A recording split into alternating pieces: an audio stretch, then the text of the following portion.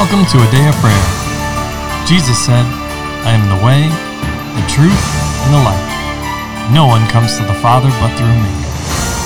Together, let's engage in relationship with Christ through prayer, faith, and His Word.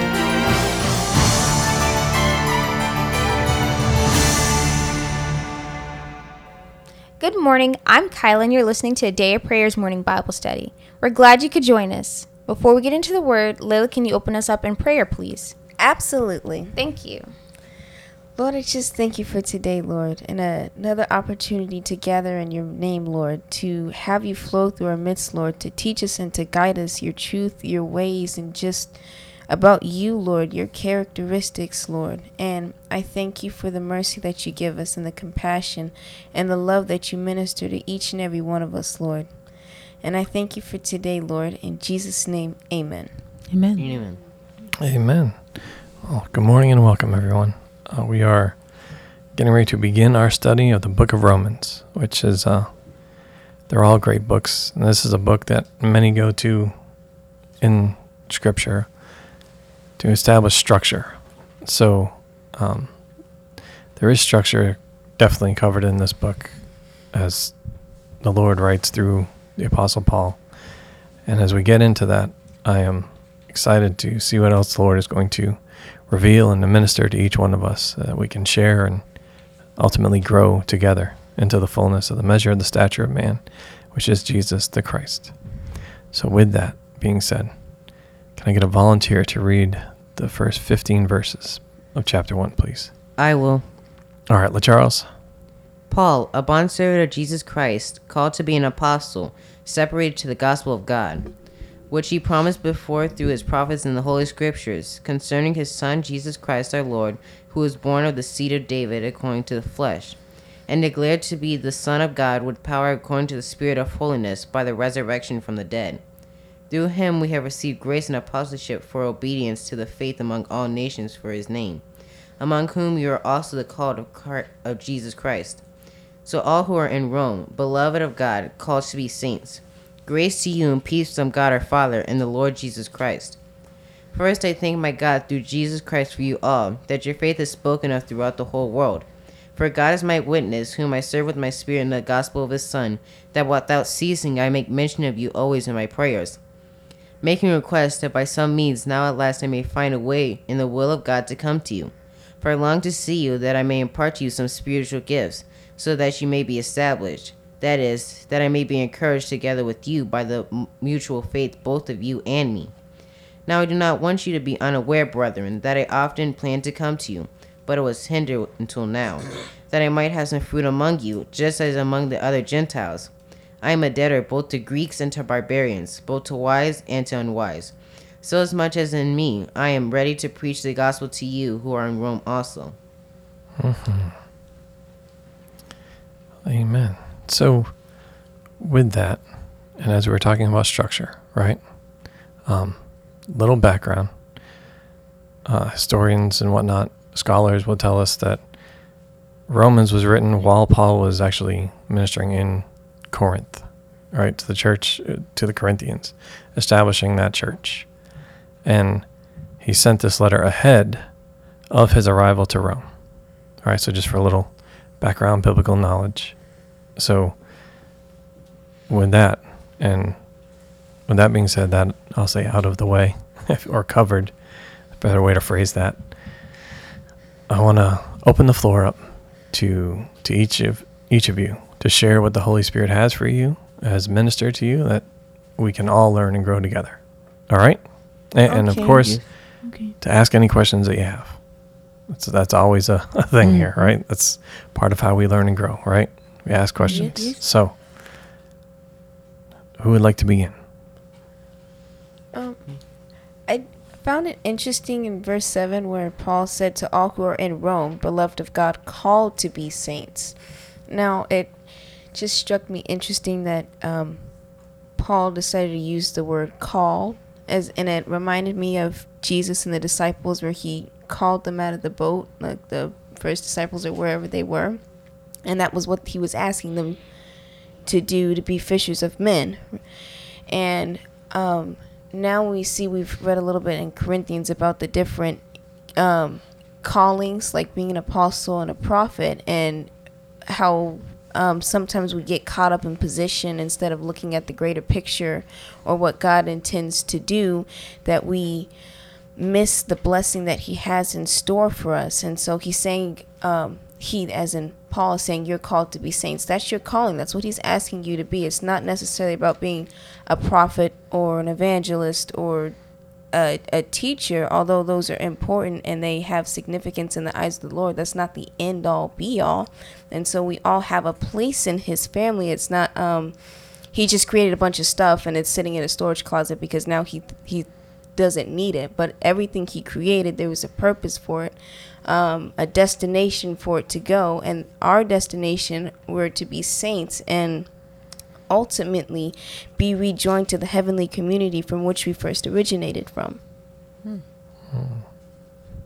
Amen. Mm-hmm. Excellent. Thank you. Anyone else? I'll go. All right, LaCharles. One second, I have to get back to where I was.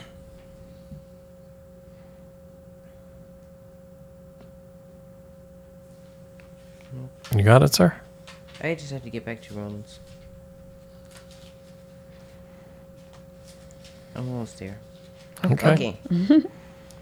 I found it interesting in verse 13 when Paul said, "Now I do not want you to be unaware, brethren, that I often plan to come to you." It just the Lord was showing me that he always gives us the opportunity to sort out whatever we need to sort out before he comes. And that he just brought me to Matthew and Isaiah. We'll start at Isaiah 43.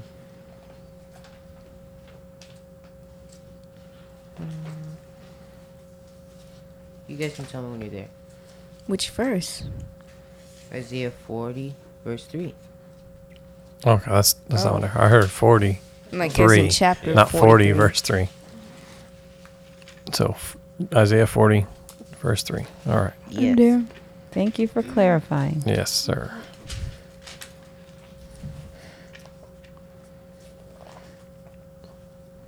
I'm there. In the voice of one crying in the wilderness, prepare the way of the Lord, make straight in the desert a highway for our God. Okay, then Matthew.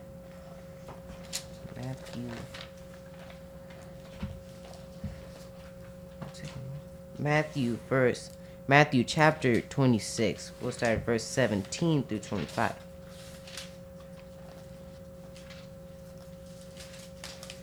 Now on the first day of the feast of the unleavened bread, the disciples came to Jesus, saying to him, "Where do you want us to prepare for us to eat the Passover?" And he said, "Go into the city to a certain man and say to him, 'The teacher says, my time is at hand. I will keep the Passover at your house with my disciples.'" So the disciples did as Jesus had directed them, and they prepared the Passover.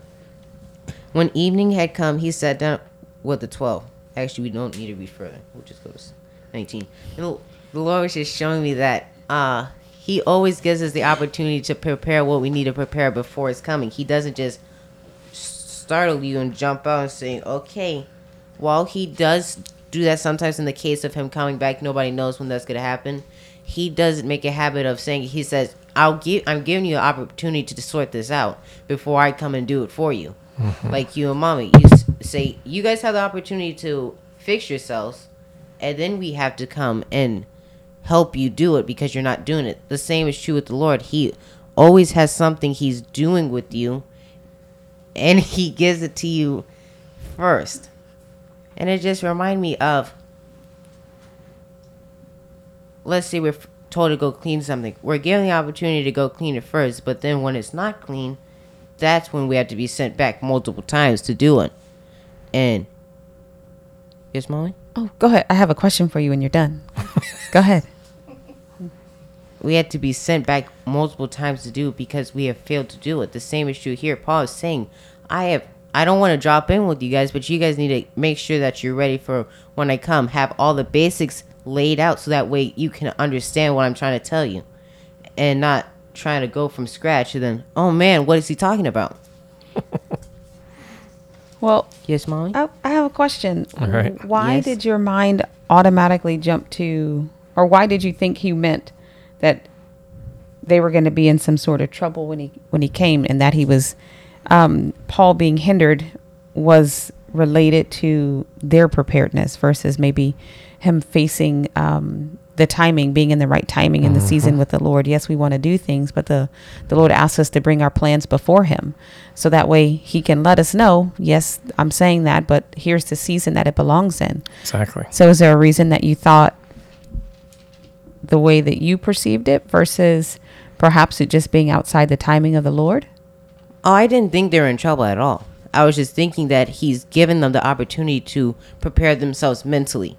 Oh, so he was hear what he has to say. He was letting them know he was on his way. So if there was something that they needed to get into alignment or prepare for his arrival, they could do it. Yes, it's like having guests over. You want okay. to know guests are coming instead of them ringing the doorbell. And your house is a mess. Okay, that makes more sense. Thank Okay. you. Thank you for clarifying that, sir. Because, yes, there are two, say, perspectives that we can take, right? And Yes. so we'll start with what you brought up in verse 13, right? And that you brought up, honey. And that is about preparedness. Now, Paul was clearly prepared and wanted to go to Rome, right? It's stated, but it gives the reasons why he was unable. He says he was hindered. I don't know about everyone else, but as I read that, I'm reminded of Daniel and how he sought for the answer, right? About the 70 weeks and the meaning and what the Lord say, or the angel that the Lord sent said, as soon as you set your heart and you were willing to know, right? You received it. I was sent with the answer immediately. But then he says that he was resisted by the prince of Persia for 21 days, right? Yes. So he was there. He was on his way, attempting to get to Daniel to deliver the answer that the Lord had sent him to deliver. But you run into obstacles, right? Well, I'll use your example of, chores or cleaning or whatever the case is, right? Yes. Okay, so let's just say, God forbid, right, that something happened. I don't know, a fire or whatever.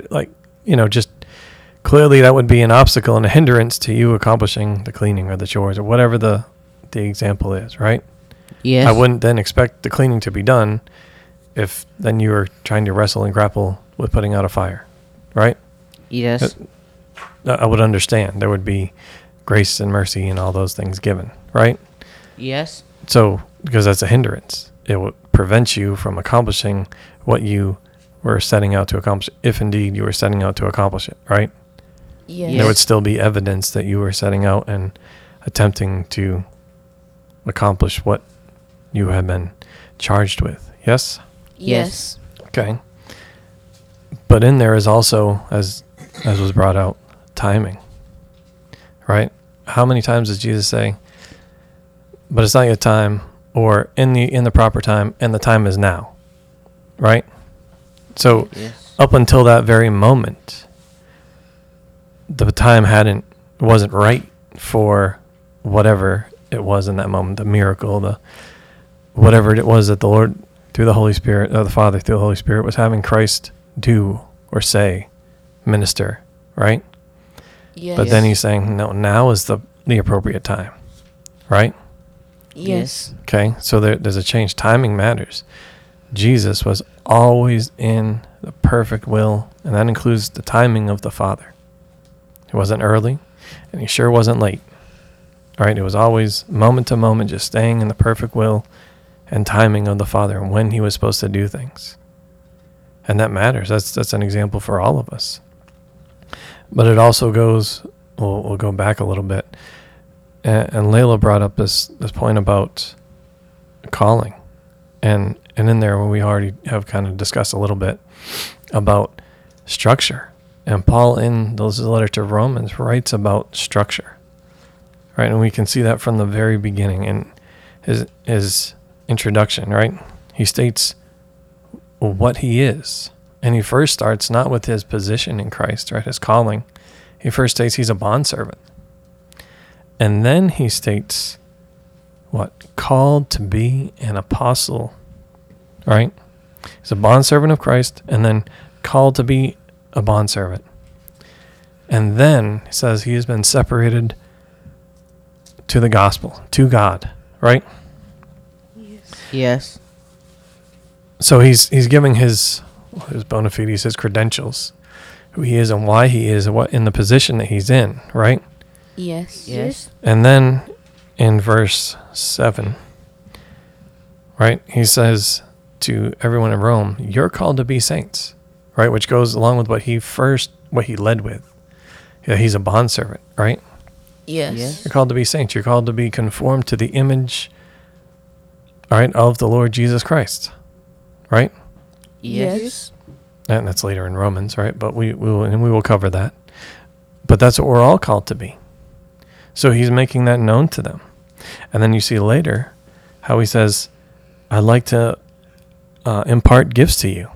Right? But that also goes with what Layla was saying of it's not just about, and we see that in Ephesians, all right, apostles, prophets, evangelists, shepherds, and teachers. All right? Yes. Those are also gifts that are given. But yes, as we covered in Corinthians, all right, there are other gifts of teaching, gifts of prophecy, and gifts of helps, and a number of other things. We see that throughout Scripture. Right? He's trying to also stirring people up, right? He's establishing structure and trying to stir people up, as you were discussing. Prepare them for, yes, Paul's arrival, but Paul didn't go anywhere, right, without the power and authority given and granted to him through Christ. Right? So he's preparing people for that as well. Right? So saying, hey, these things are going to happen. You're going to see this. But this comes as a result of being separated, consecrated, separated to the Lord only, not all these other worldly things. Living pure and clean and holy before God. Sanctified. Sanctified, thank you. You're welcome. Walking fully in the calling that he has called you to. Right? Which, first and foremost, is to, like he says to them, is to be a saint. Right? Yes. And then there are these other gifts and offices that the Lord chooses to give. If he gives you an office, it's still a gift. Yes? Yes. Okay. So he then gives those things. But it first comes with us choosing to be sanctified, set apart to the Lord, and walking in that, growing, maturing, moment to moment, day by day, in the things of the Lord. So do we see how that all kind of comes together? Yes. Any questions on that? No. And this is important because, again, and I've said this before, and I'll say it again, this is the introduction. This is the intro to this epistle, to this letter. And it helps set the tone for the remainder of the letter, for everything that Paul is going to discuss with them. And again, I'll say this. This is being sent prior to Paul's arrival. He has not, at this time, right, been to Rome. I don't even know if they know who Paul is, right? Yes. Maybe they've heard rumors about him. Who knows? We don't know. But he's writing this preemptively to kind of also help pave the way for when he does arrive physically, right? Yes. And set the tone and help them, yes, as you pointed out, Charles, prepare their hearts and their minds and help them to choose, right? To either walk in and with the Lord or with the world, right? But he's coming to help establish a church, right? So you could say he's sending out the structure and the game plan, right, that the Lord has already given for the church, which is why this is so important. Mm-hmm. You also see Paul talking about a habit that he has of interceding for the fellow believers, that they'll be strengthened and gathered and kept near and close to Jesus Christ. But also something you always mention and admonish us on, Dean, is coming together as fellow believers, so that way each joint may supply what they're created to do to the rest of the body. And, when we think about the Apostle Paul, most of us go, wow, he was so in tune with the Lord and, had this amazing walk in fellowship with Jesus Christ and all these gifts flowing through him. And he wrote most of the New Testament. I mean, like we think of him as a really great example of a believer. And yet and still, just like our Lord and Savior, he needed to fellowship with other believers. God made us to be knitted and joined together in the bond of fellowship and love with Jesus Christ. So that the fullness of our gifts will be made manifest and they'll begin to flourish and will be complete. Thinking about Paul as an apostle, if he just stayed in the, one room by himself, would he be who he is? Would we have seen the fullness of God ministering through him if he was segregated all by himself, if he was isolated? We wouldn't have these writings. We wouldn't have this interaction. Because he would be isolated. But the Lord needs us to let him be God, let him be head, and let him minister through us collectively so that we're all full and replenished and able to flourish. Mm-hmm. Thank you. Those are great points, especially the part about fellowship, because we can also look at that and say, even when Paul was, quote unquote, isolated or in prison, right? Yes. He still wrote letters, but he still had other believers, other Christians, followers of Christ come and visit him. Mm-hmm. And he passed those letters to them and clearly ministered and had conversations and fellowship with them to help encourage them and admonish them and build them up and then send them to others on his behalf, or on the Lord's behalf through him, right? He was used by the Lord to do that for everything, right? The equipping of the saints for the strength, just like it says in Ephesians 4, right? That's what those gifts, those offices are for. Mm-hmm. And it's a different thing. There's times where the Lord does set us apart and go, okay, I need you to have this quiet time one-on-one with me so I can work through you or fill you up or reteach you something or indoctrinate you, if you will, with the things of God, because maybe there's distractions or things of that nature. But that's very different than us isolating ourselves, than us pulling ourselves away from the communion and fellowship that God has appointed for us. So all things being done in their season and at the behest and guidance of the Holy Spirit. If he says, come away with me and be quiet, that's what the Lord, but us doing it on our own is something very different. Well, I think it would be easy to believe that as we understand personalities and different styles, Paul was probably a person that enjoyed spending time by himself.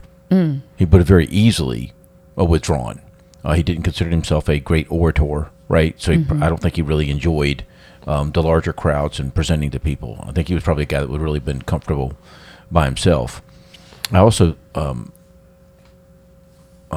John, you may be able to cite some more scripture, but I think it's what I understand and believe is that there's also the part that Paul knew or intended at one level for this letter to be circulated. So it was never intended just for the Romans. So even though he hadn't been to Rome, there was always that component. What he was writing, he was expecting it to get circulated and for other believers within the church, within the other churches, were going to get taught and admonished and built up through this. One last thing that just struck me, I always like to jump over to the interlinear and look at some of the original words. I just think there's just so much fullness for us. The English language is so limited.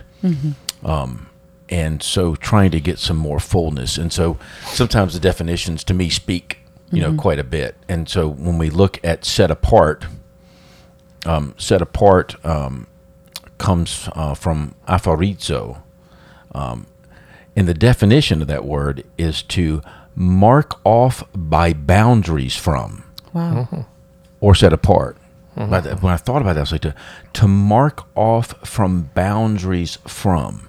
We think about boundaries, we live in interesting political climate now. And so right now in America, we're talking about borders and border security and what other countries are doing with borders, about who comes in and who comes out. And so I immediately now think about, what am I doing that I've really established my borders myself personally, that I am separating the information that's coming into me from the world.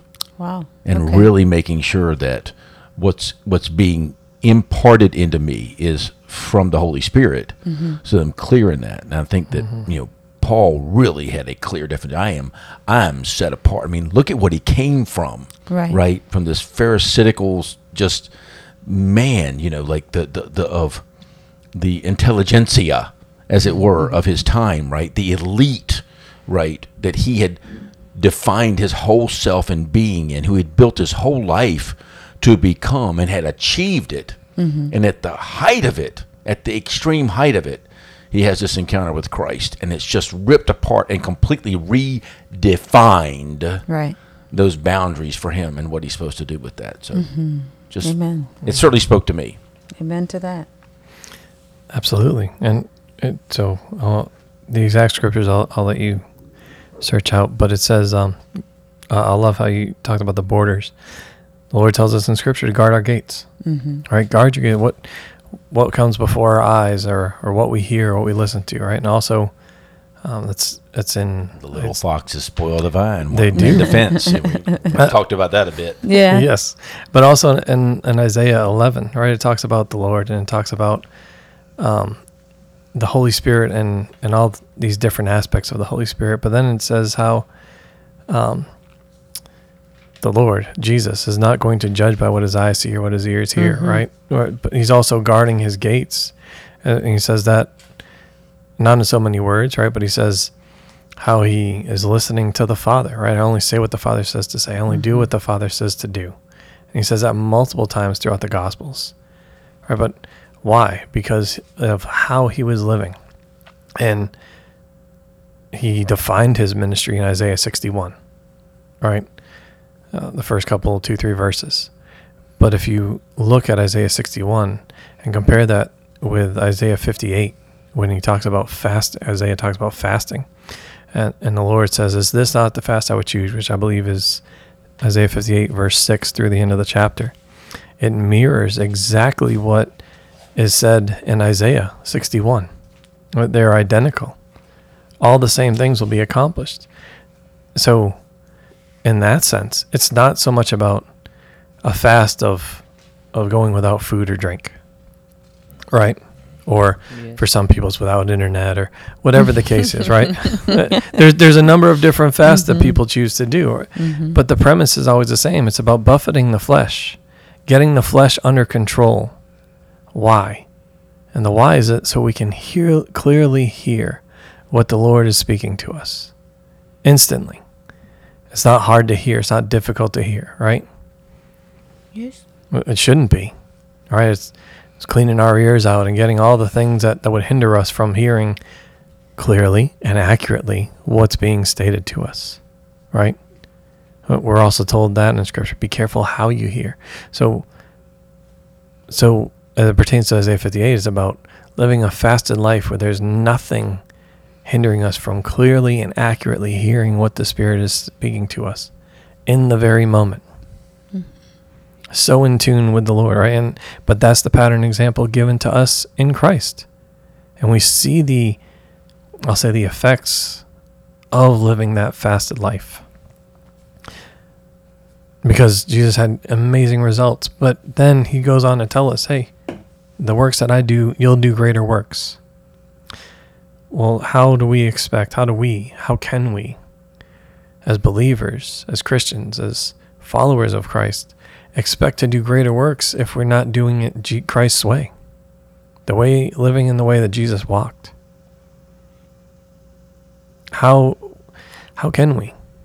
The answer is we can't, nor should we have that expectation. I'm not saying the Lord can't use you and minister through you, right? But the whole point and purpose, and as we will read in especially Romans 8, is to be conformed to the image of Christ. Well, then I have to do things Christ's way. Right? Christ didn't even do things his way. His way was, or his will, was to do the Father's will. That's what I mean by I can't do things my own way. I have to align my way, my will, with the Father's.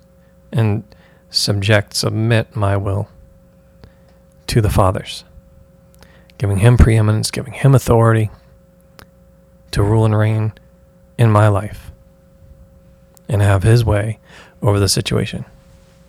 Because his ways, his thoughts, they're not ours, they're higher than ours, they're complete. They lack nothing. And only accomplish good. Only accomplish good. But then I love the other point you brought up, Dean, about the I'll say it's a given that he expected the letters to be circulated through the church. And you see that throughout many of the letters he wrote. It's always to the church in Corinth or to the church in Galatia, or right, not just one church. And he's talking about every church, every body, group of believers in that place. Whether it's home churches, whether it's churches that were established in using synagogues, right, as their place of worship or meeting. He expected things to be disseminated, so everybody could come into the full knowledge of the Lord as the Lord had revealed it to Paul, which didn't contradict anything the Lord had revealed to any of the other apostles or any of the other prophets and throughout the Old Testament.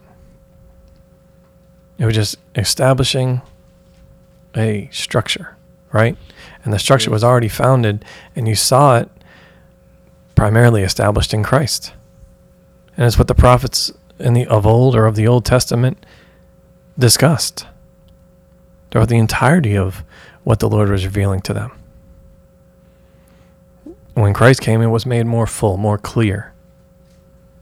And Paul, right, as he says in Corinthians and other places, be careful how they build. All right, I'm building on it as a wise master builder, but I'm building on the foundation established in Christ. All right? Yes. So there's structure being created here.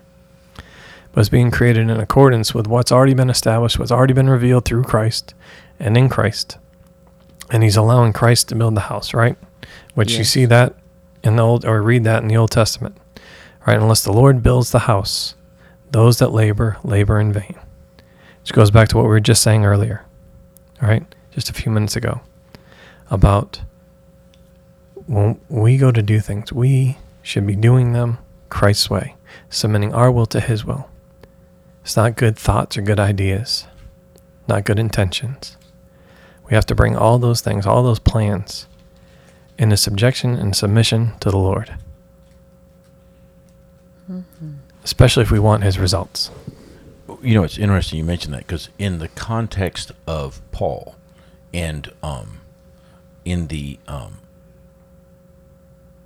we'll say the religious circles of his time, he would have been considered, a high scholar. Was it Gamaliel? Gamaliel or taught him, Gamaliel, or he sat under him yes. as a student. And so here's Paul, who now several thousand years later in history, we get to evaluate him as he is bringing the fullness of the Old Testament through the mindset of Christ, or through the understanding of who Christ fully is. Mm-hmm. And so that now the Old Testament is properly applied, and you look at it as apart from Christ, how he had applied it, that he was killing or involved with the killing of the Christians who understood it, right? So what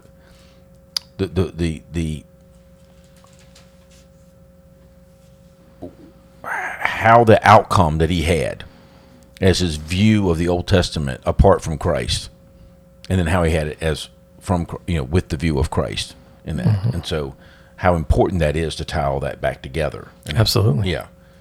It's just amazing, the contrast of thinking of who this person is, or who this person was, and yet the conclusion that he drew from the Old Testament without Christ justified murdering people. Right.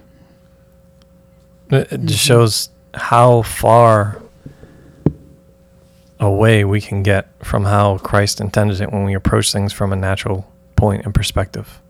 All right? But we see in Galatians how, yes, even after Paul came to Christ, he preached for 3 years, and then the Lord brought him out in the wilderness for 14 years to relearn him, as it were, right? Fine tune. Yes, but he had to undo, right? And this is important because this is something that happens in all our lives, right? We learn things a certain way. And then when we allow Christ to come in and show us and teach us his ways, when we are willing to do that, we find we have to unteach. Yes. Yeah, unteach right. the old junk, He has to unlearn. We have to unlearn some things that we held pretty dear and we're applying to our lives. We have to unlearn those things, allow him to uproot them and replace them with truth, which is his word, which is Christ, so that we can move forward, right? And for Paul, and this is Paul, right? And of course, we hold his, of course, it's the Lord's words and what he's speaking through Paul, right? But we hold this so dear, right? In the entire New Testament, we should hold all of the word in the same way because it literally just is repeating itself for every generation.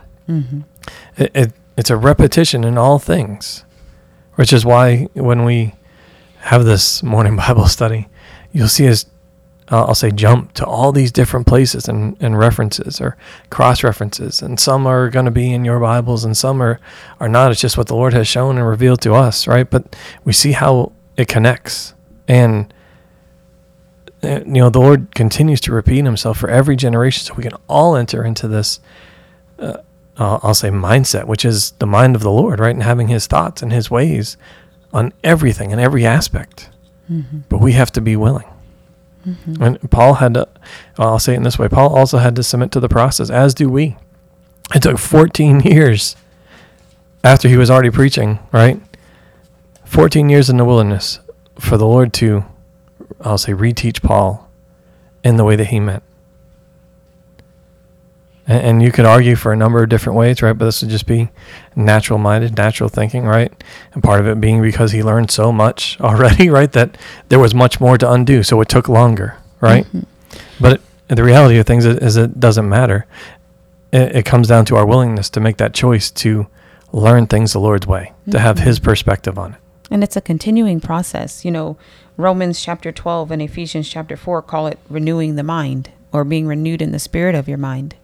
So Paul had to actually go through that process just like we do. And, when you were mentioning about how he had to hear from God so he could view the Old Testament accurately, you remember when Jesus was raised from the dead, when he walked on the journey on the road with his disciples, he did the same thing. He explained the scriptures where it talked about him, things that they had known from their childhood and recited day after day, every time they wake up in the morning or their feet touch the ground or they eat the meal or whatever that they were doing. Jesus had to go back and help them renew their mind and see him in those scriptures where they had literally walked with him, but still could not see him in the word as he was supposed to be seen, as he is accurately and actually included. He is the word, right? But I was talking about him and foretelling his life and ministry and presence and deity. So that same process is repeated with Paul and us. Hallelujah. And us, and it continues until the Lord returns. Amen. So let's pause there for today, because there's a lot. It's a lot we've discussed, a lot to, I'll say, digest, but to really just have the Holy Spirit minister to you, right? And if there's any questions on anything that we've said, please don't hesitate. Email us at adayofprayer@yahoo.com. Contact us. We'd love to hear from you. One, if you have questions, but also if there are prayer requests, or if there are, you just want to let us know how the Lord has ministered to you in and through this podcast. We'd love to connect with you, fellowship with you, hear from you, and just begin a relationship in the Lord together. Amen. So, could I get a volunteer to close out in prayer, please? I will. All right, Kyla. In your name, Lord Jesus, Lord, we just thank you for this opportunity to learn, to have that deep and intimate relationship with you, where you teach us your ways, God, and you teach us personally, that you walk with us as we go on this journey. Lord, we thank you for our listeners and our partners, those people that gather together in prayer and to help us to support this ministry, God, as we continue to pursue what it is you've called this ministry to do. Lord, we thank you for every life that you've touched through this ministry, and God, continue to intercede on their behalf and move on their behalf, God. In your name, Lord Jesus, amen. In Jesus' name, amen. Amen. Well, we love you. God bless you, and have a wonderful day.